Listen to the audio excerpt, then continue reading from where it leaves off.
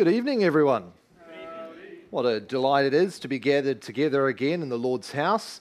A very warm welcome to all of you this evening, and a special welcome to any visitors among us tonight. It's a joy for us to have you with us as well. And whether you're a visitor or a regular, it is our prayer that God would encourage your hearts and minister to you by the word of Christ and by Christ's Spirit himself. We've gathered here this evening to worship God, and so as we come into his presence, I'd like to welcome you to stand. As we come into his presence and he addresses us and calls us to worship him with the words of Psalm 149. Praise the Lord. Sing to the Lord a new song, his praise in the assembly of the godly. Let Israel be glad in his Maker. Let the children of Zion rejoice in their King. Let them praise his name with dancing, making melody to him with the tambourine and lyre. Amen. Let us pray.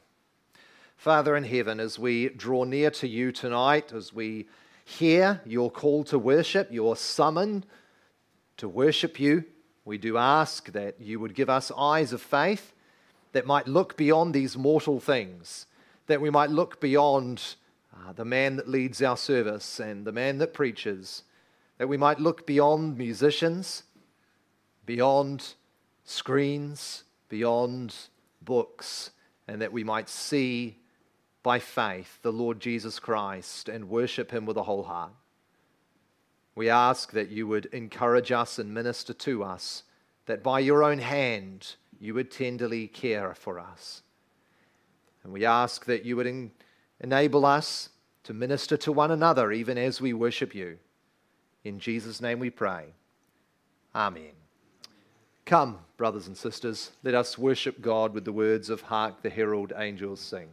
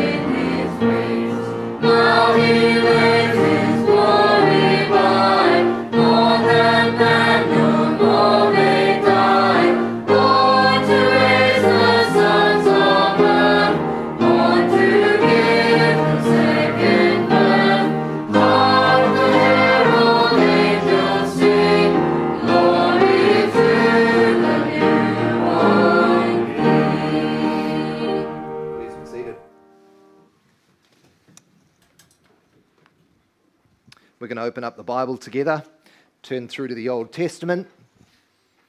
As we continue reading our way through the story of the Bible each Sunday evening, we find ourselves in 1 Samuel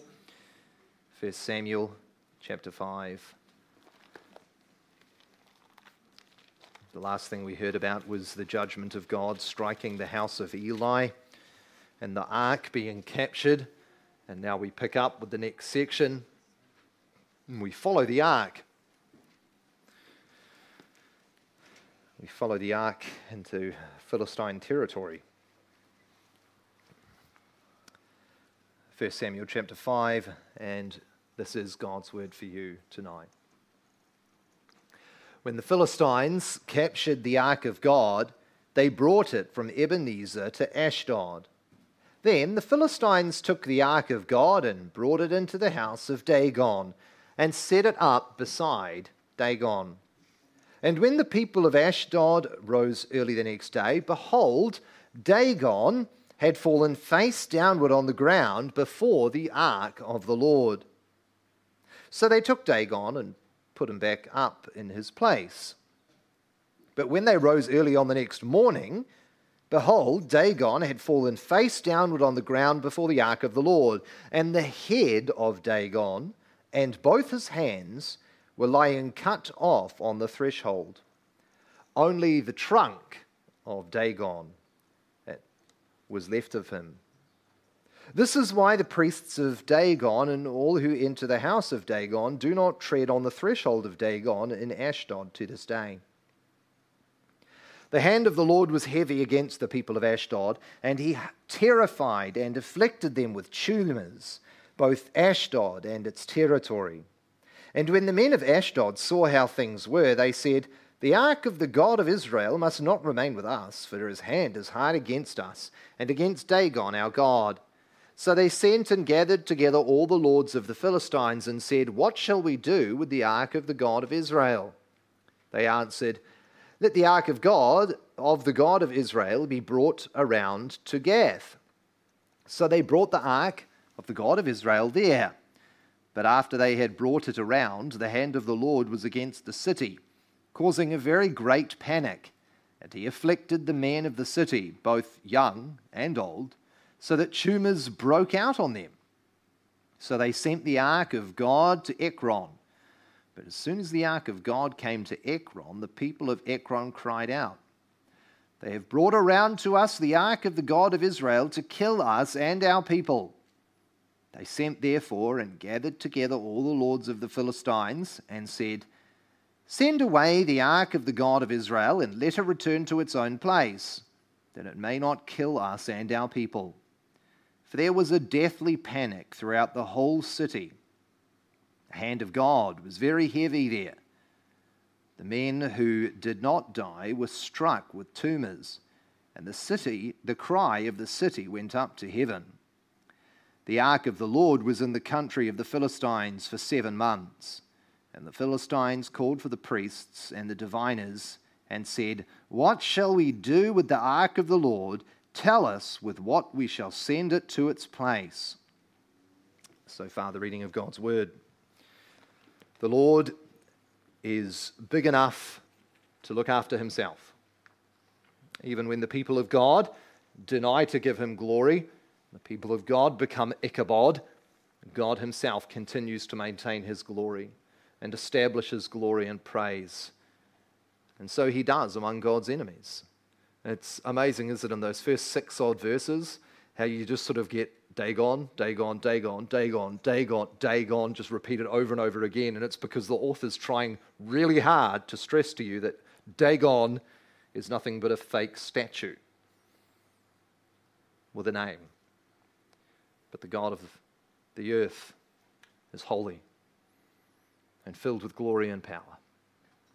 So let's come before him in a time of prayer.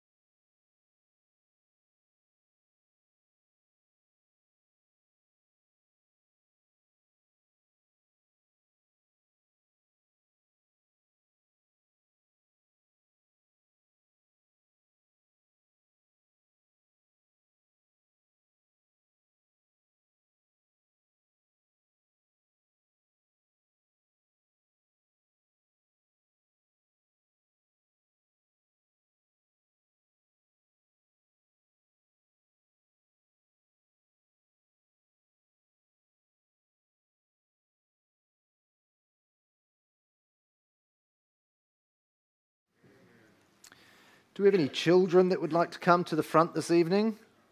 Any courageous children? Oh, good. Very good.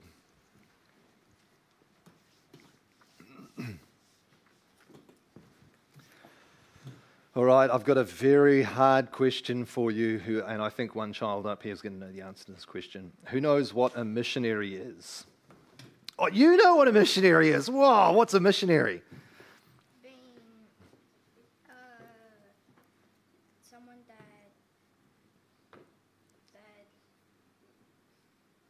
Someone that, yeah, it's hard to explain, eh? Do you know anyone that's a missionary? my family. Oh, of course, yes, your family, quite right. Missionaries, do missionaries stay at home? Not totally. No, they go somewhere generally, don't they? Normally missionaries go somewhere else. So what country are you from? My family's from Brazil, but I'm from Chile. Very good. So from Chile and Brazil. Very good. And are you there now? Are you there now? No, because you're missionaries, right? So you left your country and you came somewhere else. You came to New Zealand. That's right. You came all the way to New Zealand. And Ejima, why did you come to New Zealand? Where's Ejima? There. Why did you come to New Zealand? To share the gospel. Hallelujah. That's what missionaries do, don't they?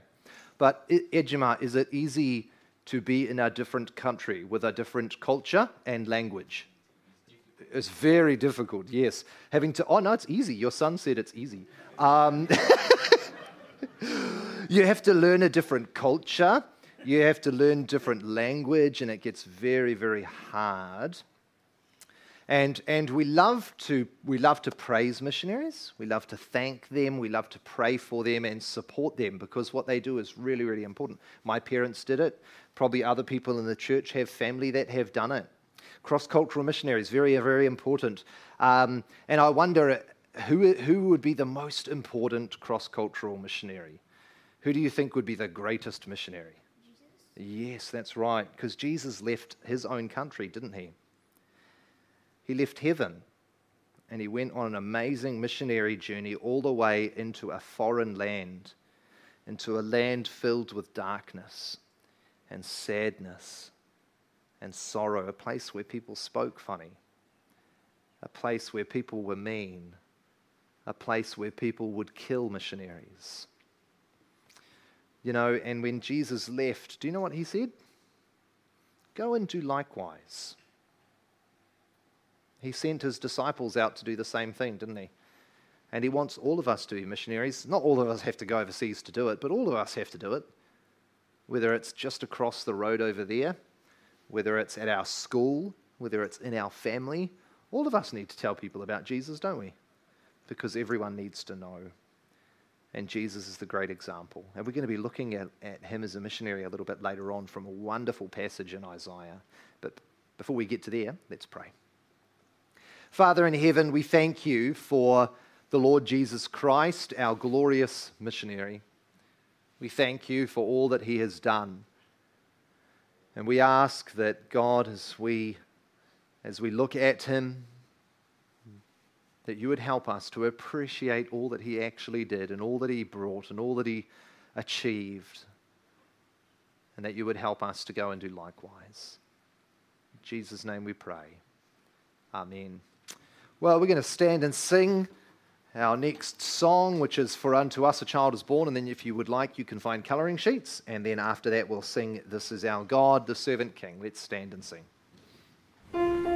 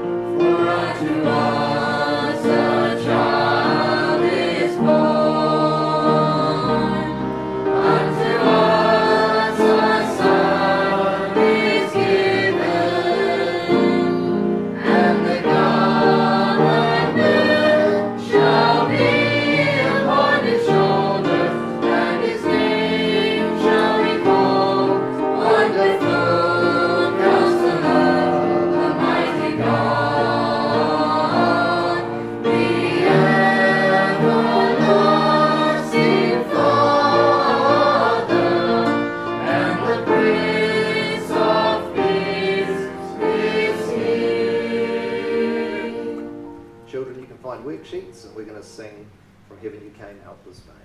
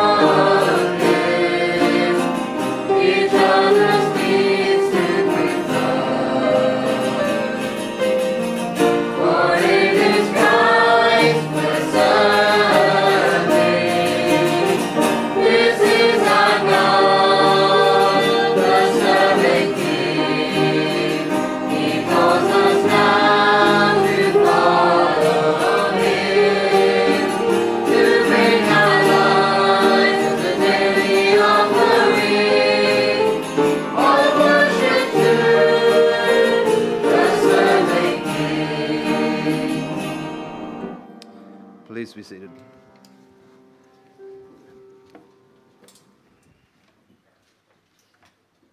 If you've got your Bibles with you, we're going to be opening up the scriptures together. Turning through to the prophet Isaiah, those very well-known Christmas words at Isaiah chapter 9.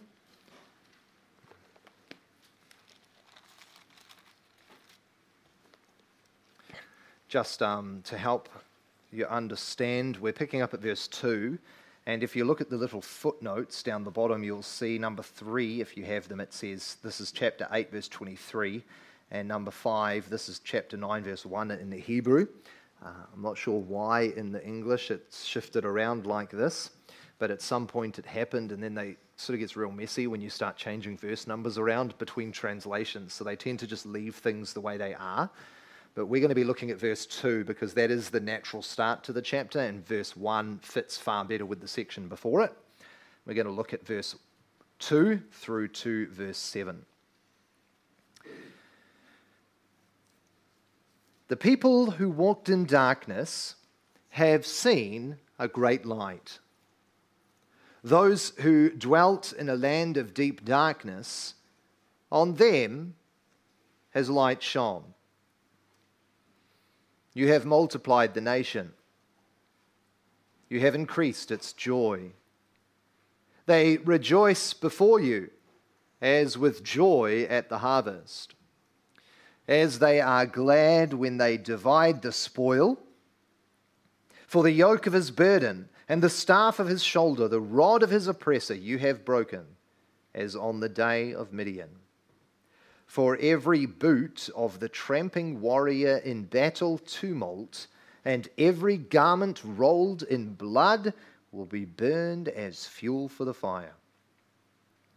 For to us a child is born, to us a son is given, and the government shall be upon his shoulder, and his name shall be called Wonderful Counselor, Mighty God, Everlasting Father, Prince of Peace. Of the increase of his government and of peace there will be no end. On the throne of David and over his kingdom, to establish it and to uphold it with justice and with righteousness from this time forth and forevermore. The zeal of the Lord of hosts will do this. Amen. May God bless the reading of his word to us, and as we come to consider it, let us come before him in a time of prayer and seek his help. Let's pray.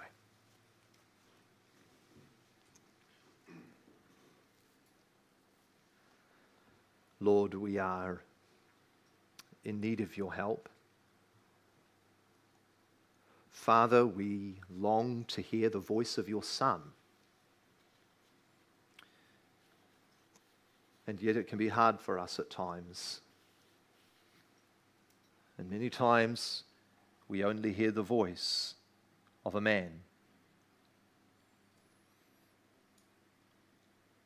And Father, regardless of how well a man preaches in and of himself, he can never speak for Christ. But by your Spirit, we hear his voice in our hearts. And so, Father, we pray that you would cause your Holy Spirit to make the words of Christ echo in the hearts of all of us. That, Lord, hearer and speaker alike would leave here knowing that we have heard from our blessed Saviour. And we pray that we would see him with fresh eyes tonight. And Father, as we turn to a familiar passage for many of us, one which we have sung many times, one which we have read year to year at Christmas, we ask that you would press it with freshness upon the soul of all of us, that you might be worshipped, and that your Son might be exalted. In Jesus' name we pray. Amen.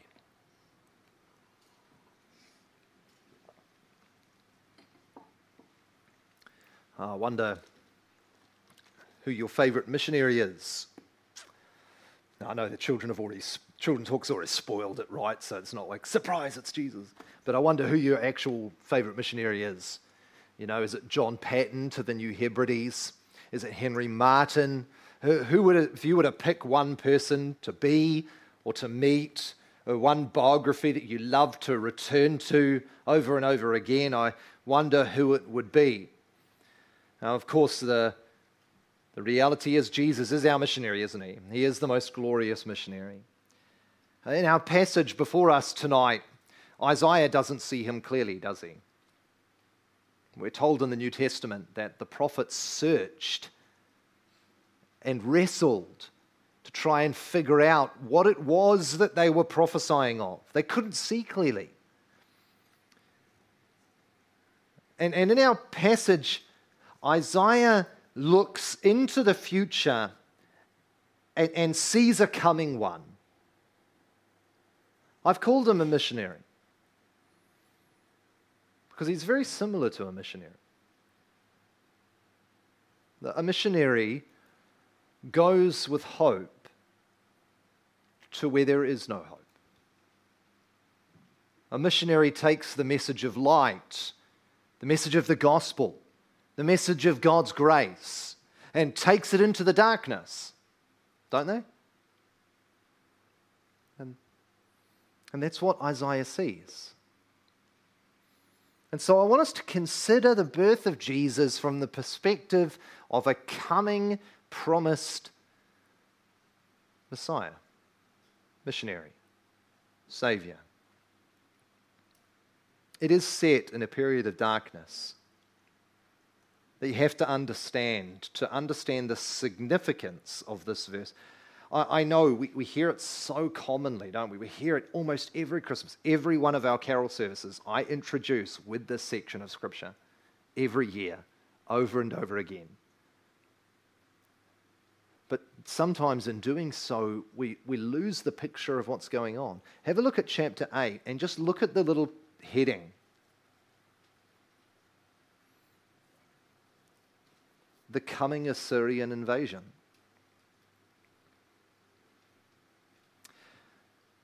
Verse 3, I went to the prophetess, and she conceived and bore a son. Then the Lord said to me, call his name, in case you're looking for a name for any of your children, Mahir Shalal Hashbaz. And yes, that's one word.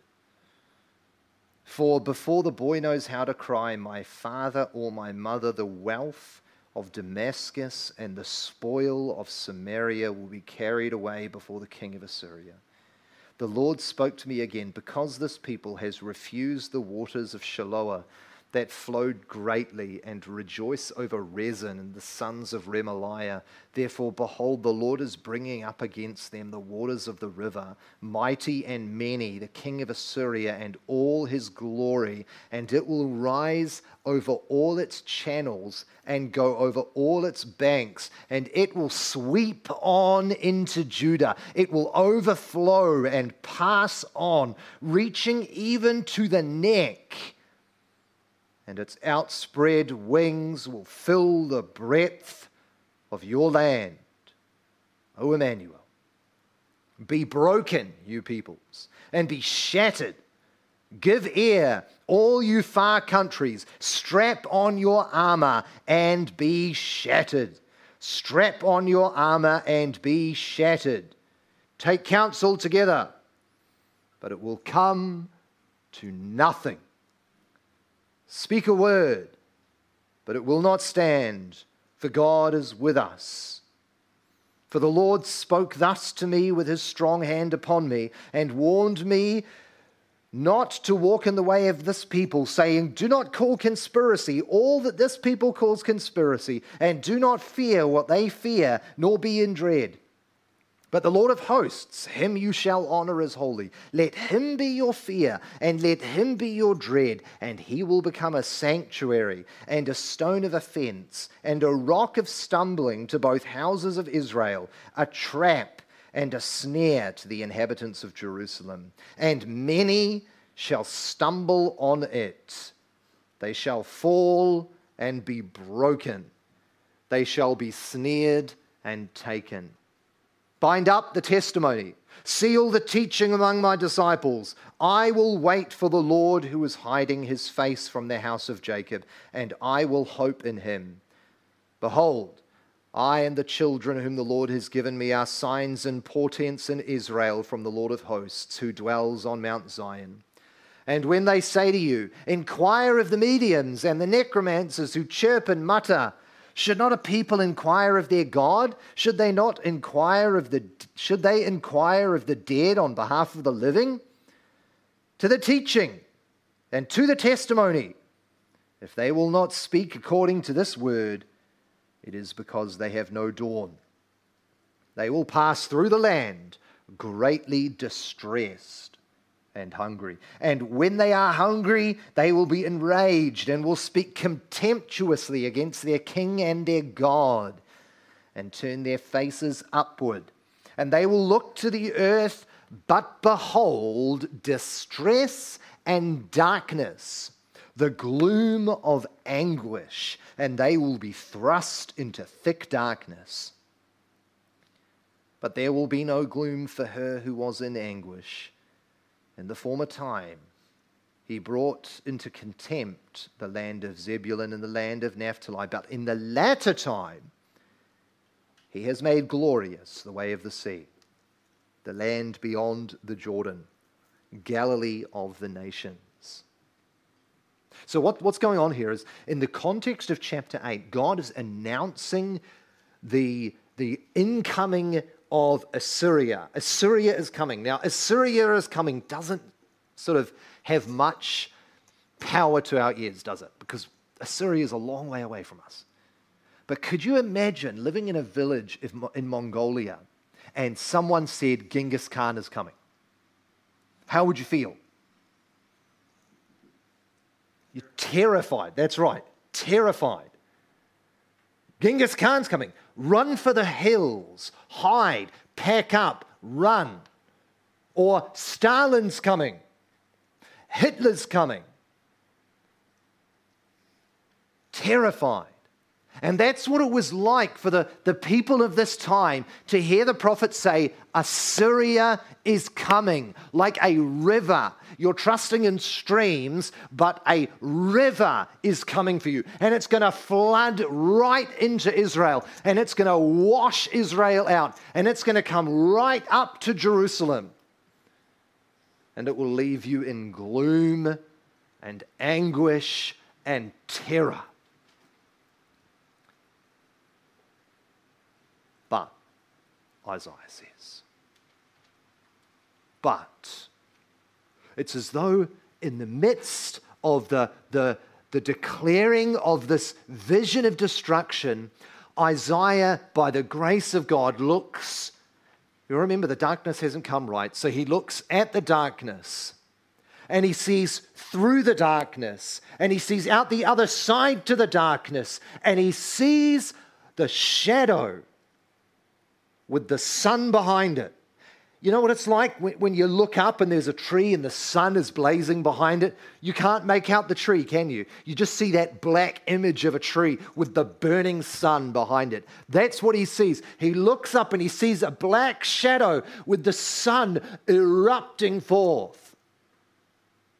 And the black outline that he sees is Isaiah 9, verse 2 to 7. He sees the image of a man, a missionary, someone coming to the people of God in their anguish, in their gloom, in their sorrow, in their pitiable state. And the question I have for us tonight is, what does he see? What does he see? Firstly, I want us to think about what he sees that this coming person, this missionary, is going to do. Secondly, we're going to consider who this missionary will be. Who is this figure? How is he described? And then, if there's time, we'll briefly consider a couple of points of application at the end. So firstly, what will this coming figure, this coming missionary bring?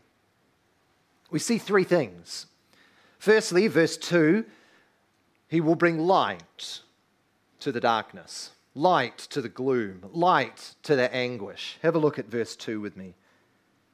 The people who walked in darkness have seen a great light. Those who dwelt in a land of deep darkness, on them has light shone. You know, can you imagine what it must have been like in the Garden of Eden with the glory of God around you? I mean, it was still night and day. Can you imagine the glory of God emanating forth around you as you walked in the cool of the day? And yet they were cast out into the wilderness, right? into the darkness. Can you imagine what it must have been like in Egypt when it was black? Darkness. And yet in the midst of this darkness, a ray erupts. The light erupts. It's the light of the world, isn't it? It's He who through whom all things were made. It's He who would stand up and say, I am the light of the world. Isn't that exactly what missionaries do? My mum's got this fabulous photo. In Papua New Guinea, they were doing some work with a group of very young Christians and unbelievers. And it was dark at night, and there's no power, of course, but they're trying to read their Bibles. And she's got this photo of this Papua New Guinean man hunched down on his knees like this, reading his Bible with a torch in hand, lighting it up, just sitting there reading the Word, longing to soak it in, longing to see in the midst of the darkness. And one of the most common refrains that my parents heard in Papua New Guinea was, before the missionaries came to Papua New Guinea, we lived in darkness. We were killing one another off. We were eating one another, and we were dying. But then the light came. And you missionaries brought it. That's what Jesus did, right? This is why Malachi calls him the Son of Righteousness. S-U-N. The Sun of Righteousness has dawned with healing in its wings. The light has dawned upon these people. You see, they're facing Assyria, they're facing blackness, they're facing terror, but this one will bring light. And isn't it striking that when you get to the end of the book, God says, there will be no sun, because God will be their lamp. Don't take that literally and wonder if you're going to be awake all day. Point is, the glory of God will be such that the sun will seem like a match in the broad daylight, because God will be present with his people. That's what we're heading for. Perfect light. All of those scary things, they vanish in the daylight, don't they? The amount of times I had to go into my children's rooms in the middle of the night because they were terrified of something. I'd chase things out of the cupboards and find the monster under the bed and give them a cuddle and tell them it's okay. But as soon as the light flicks on, what happens? The child goes, oh, there was something in the cupboard. I saw it, but it's gone now. So too with the coming of this missionary. Notice the second thing this missionary will bring. Verse 3, you have multiplied the nation. You have increased its joy. They rejoice before you as with joy at the harvest, as they are glad when they divide the spoil. What will this missionary bring? Firstly, light. Secondly, joy. Don't you long for joy? It's elusive, isn't it? But don't you long for true joy that lasts? I've been invited to New Plymouth next year to speak at a conference, and they've asked me to speak on joy. And just after they did that, around about a month later, the session approved that, said I could go, and I was great. And so I started outlining what I might talk about and the way I might go. And Joshua Flynn needed some details and things like this. And about 2 months later, I sank down into a massive pit of depression and despair. And lasted for about 2 months long. And all I wanted was joy. I wanted the joy that I had. And I remember sending a message to Joshua and saying to him, I think you might have selected the wrong person, because I don't know what joy is. I don't know how to get it. All I know is sorrow and blackness. And my good friend, being my good friend, he was like, no, you sound like the perfect person to do it. That'll be great. I'm looking forward to it. And joy. You feel that pit in the bottom of your heart that just desperately needs joy. Well, we're told this missionary will bring joy. I mean, can you imagine the sorrow? I mean, we've got no idea, right? We haven't seen war. We don't even know. We've got no comprehension of the horror of this. When my grandfather was very old, he was almost dying, he had dementia, he never spoke about World War II in Holland. Never spoke about it. He was just too traumatized. Never mentioned it. Right at the end of his life, all of a sudden he just started talking about it. And just the horrors of the things they saw. And the people were just left broken, twisted, filled with sorrow and brokenness. And could you imagine what it would look like after Assyria had washed over Israel and Judah? Pillaging, raping, murdering, butchering, destroying, salting fields. Even if you're lucky to make it out the other side, what have you got left? Utter despair and sorrow. And Isaiah looks in the future and he sees joy. Go, how can you see joy? Because the God of joy is coming. He who says, blessed are they who weep, for they shall laugh. Blessed are you when you mourn, for you shall be comforted. That one was coming. You see, that's the only place joy is found. You're not going to find it in this world. When you're in the pits of despair, the only place you can look is up, right? Because if you look sideways, you just see the side of a hole. But if you look up, you see the Lord Jesus Christ. And then you find joy in your sorrow, rejoicing in your weeping.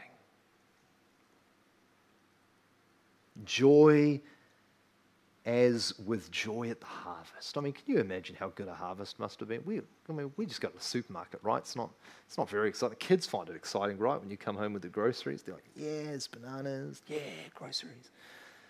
But can you imagine what it's like when you've been working all season long and finally the harvest is ready? And you bring it in and you go out and you work for 3-4 days harvesting and harvesting and harvesting. I mean, I've got a fraction of an understanding of this from dairy farming, but no comprehension of being outside cutting by hand. You're gathering it and you're gathering it, you finally get it all ready and you sit down at the table with your family and your friends and your loved ones and you spread this banquet of joy before your family.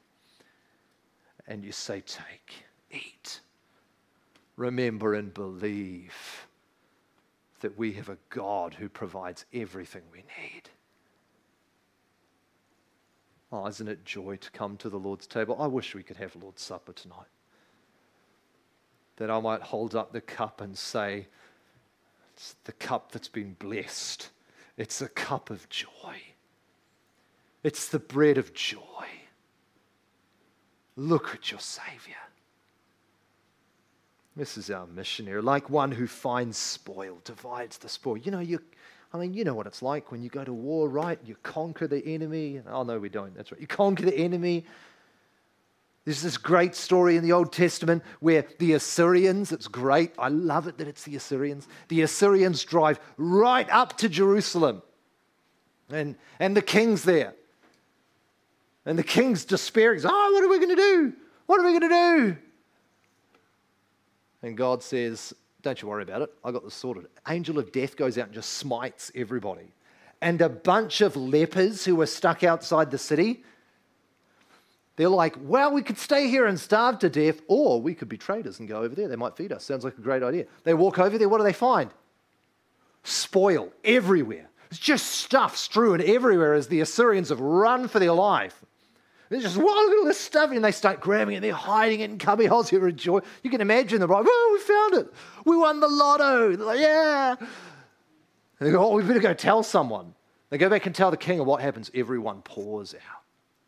They flow out of the city with delight and joy, the feeling of relief. Our sorrow's gone. The famine's broken. The Lord has provided. This is what it will be like when this man comes. But notice another thing that this man will bring, this figure in a shadow will bring. Verse 4 and 5. For the yoke of his burden and the staff of his shoulder, the rod of his oppressor, you have broken as on the day of Midian. For every boot of the tramping warrior in battle tumult and every garment rolled in blood will be burned as fuel for the fire. This coming one will bring light, he will bring joy, and he will bring peace, won't he? Why peace? Well, that's obvious for Isaiah's time, right? Assyria's coming. We're going to be a state of war. We're desperately going to need peace. But the one coming said, I have not come to bring peace, but the sword. That's what Jesus said, right? I have not come to bring peace, but the sword. What sort of peace would this one bring? He would bring reconciliation with man and God. Why? Because as Romans tells us, while we were at enmity, while we were enemies, he died for us. Jesus Christ would come to create peace, not just between, Russia and Ukraine. I mean, that's small fries. Between God and man.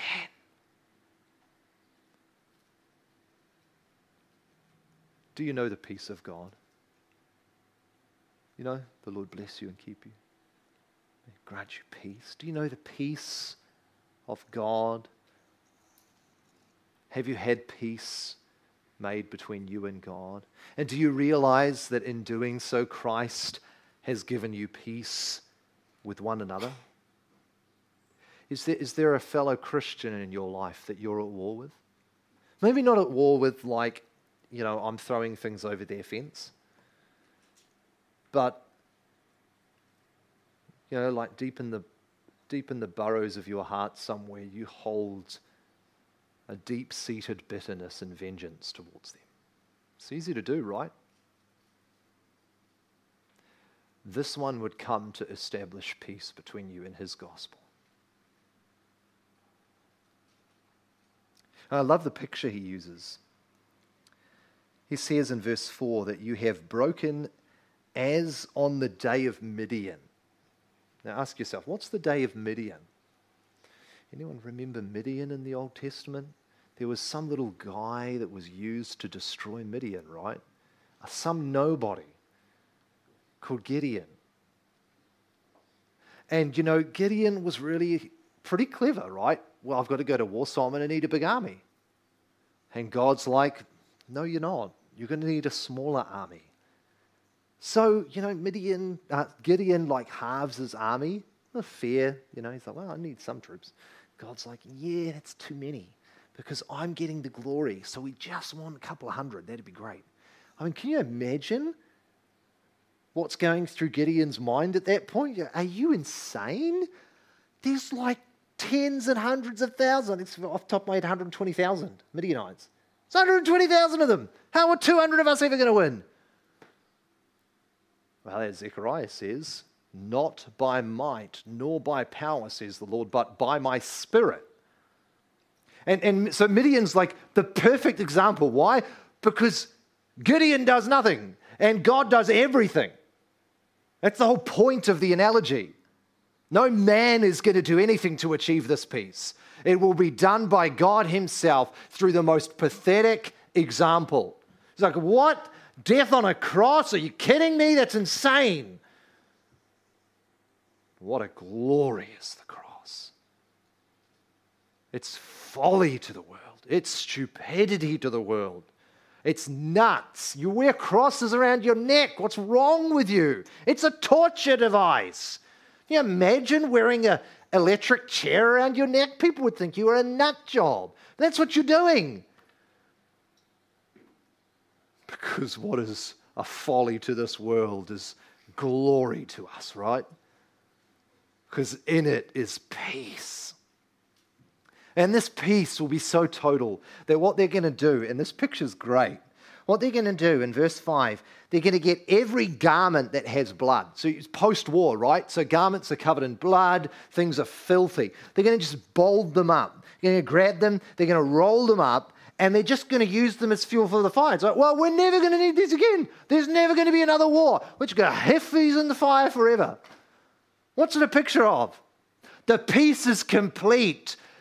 You're never going to be at war with God again. And you're never going to be at war with one another again. And for shame that sometimes we do. Don't turn on one another, brothers and sisters. But this peace will be so achieved that never again will you need a garment of war, because you will dwell in peace with God forever. It makes no difference what you've done. It makes no difference whether you were a general in the enemy's army or whether you were a plebe. It makes no difference if you are a big sinner or a little sinner. No matter how great your sins were, God's grace was greater. And God's peace is greater still. And never will you have to work another day for righteousness. Never will you have to work for peace. Never will you have to work for light. Never will you have to work for joy. Because all of it is provided by God himself and the Lord Jesus Christ. Do you know the love, the light, the joy, the peace of God? That's what we celebrate at Christmas, right? The dawning of light. What did the angels sing? Good news of great sorrow. Good news of great joy. And peace on earth for all men. Are you all men? Yes.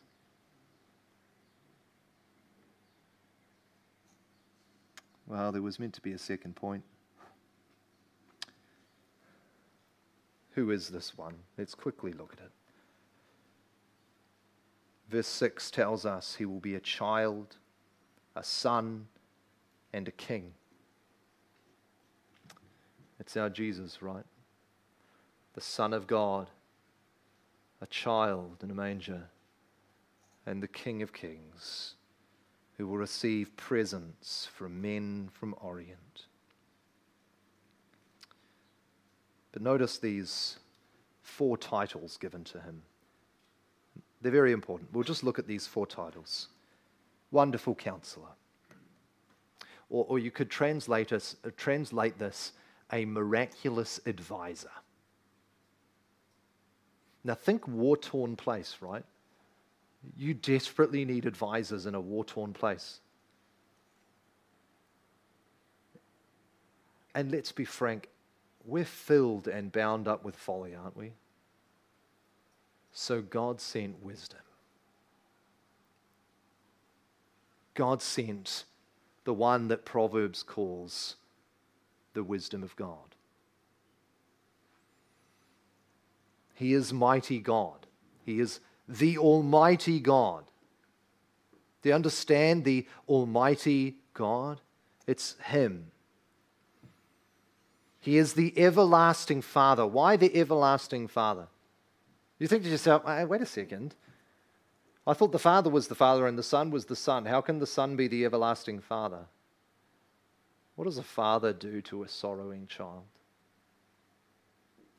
He picks him up in his arms and he sits him on his lap and he rocks him back and forth and he says, "Shh, my child. It's okay. Daddy's here." You see, this war-torn, sorrowed, broken people would have one who would come, who would gather up the nations in his arms and wipe away their tears. And one more.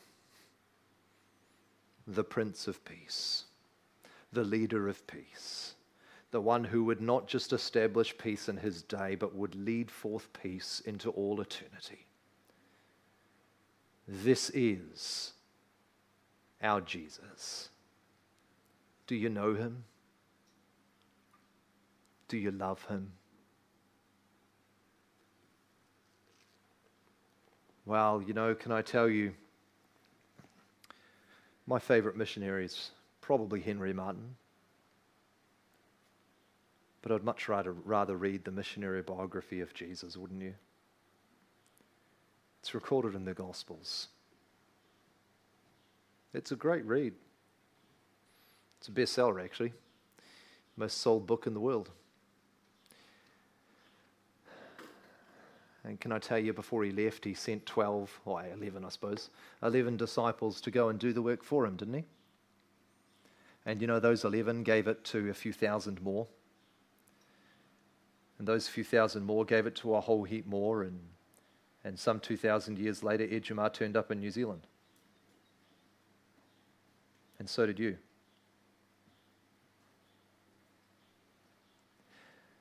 You see, all of us have a part to play in this, don't we? This Christmas and every day of our life. Taking the light into the darkness. Taking joy into a broken world. Taking peace to a war-torn, ravaged people. Well, I wonder, will you join me in this mission? Taking Christ to New Zealand? It's worthy of every sacrifice, isn't it? Let's pray. Father in heaven, there is a great task before us. But Lord, you have paved the way in Jesus Christ. We thank you that he who has gone before us is all light, all joy, all peace. We thank you for this glorious testimony of the work of Christ. And we ask, help us to be faithful. In Jesus' name we pray. Amen. Well, it might seem like a strange hymn to close on Christmas Eve, but let's stand and sing Facing a Task Unfinished. And then I'll ask you to remain standing for the Lord's blessing.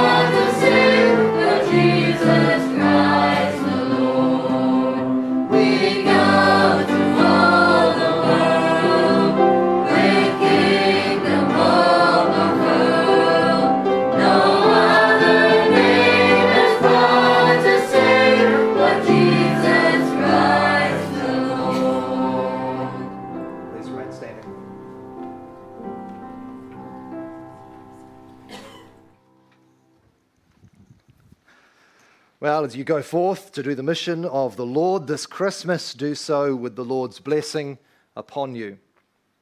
As each has received a gift, use it to serve one another as good stewards of God's varied grace. Whoever speaks is one who speaks oracles of God.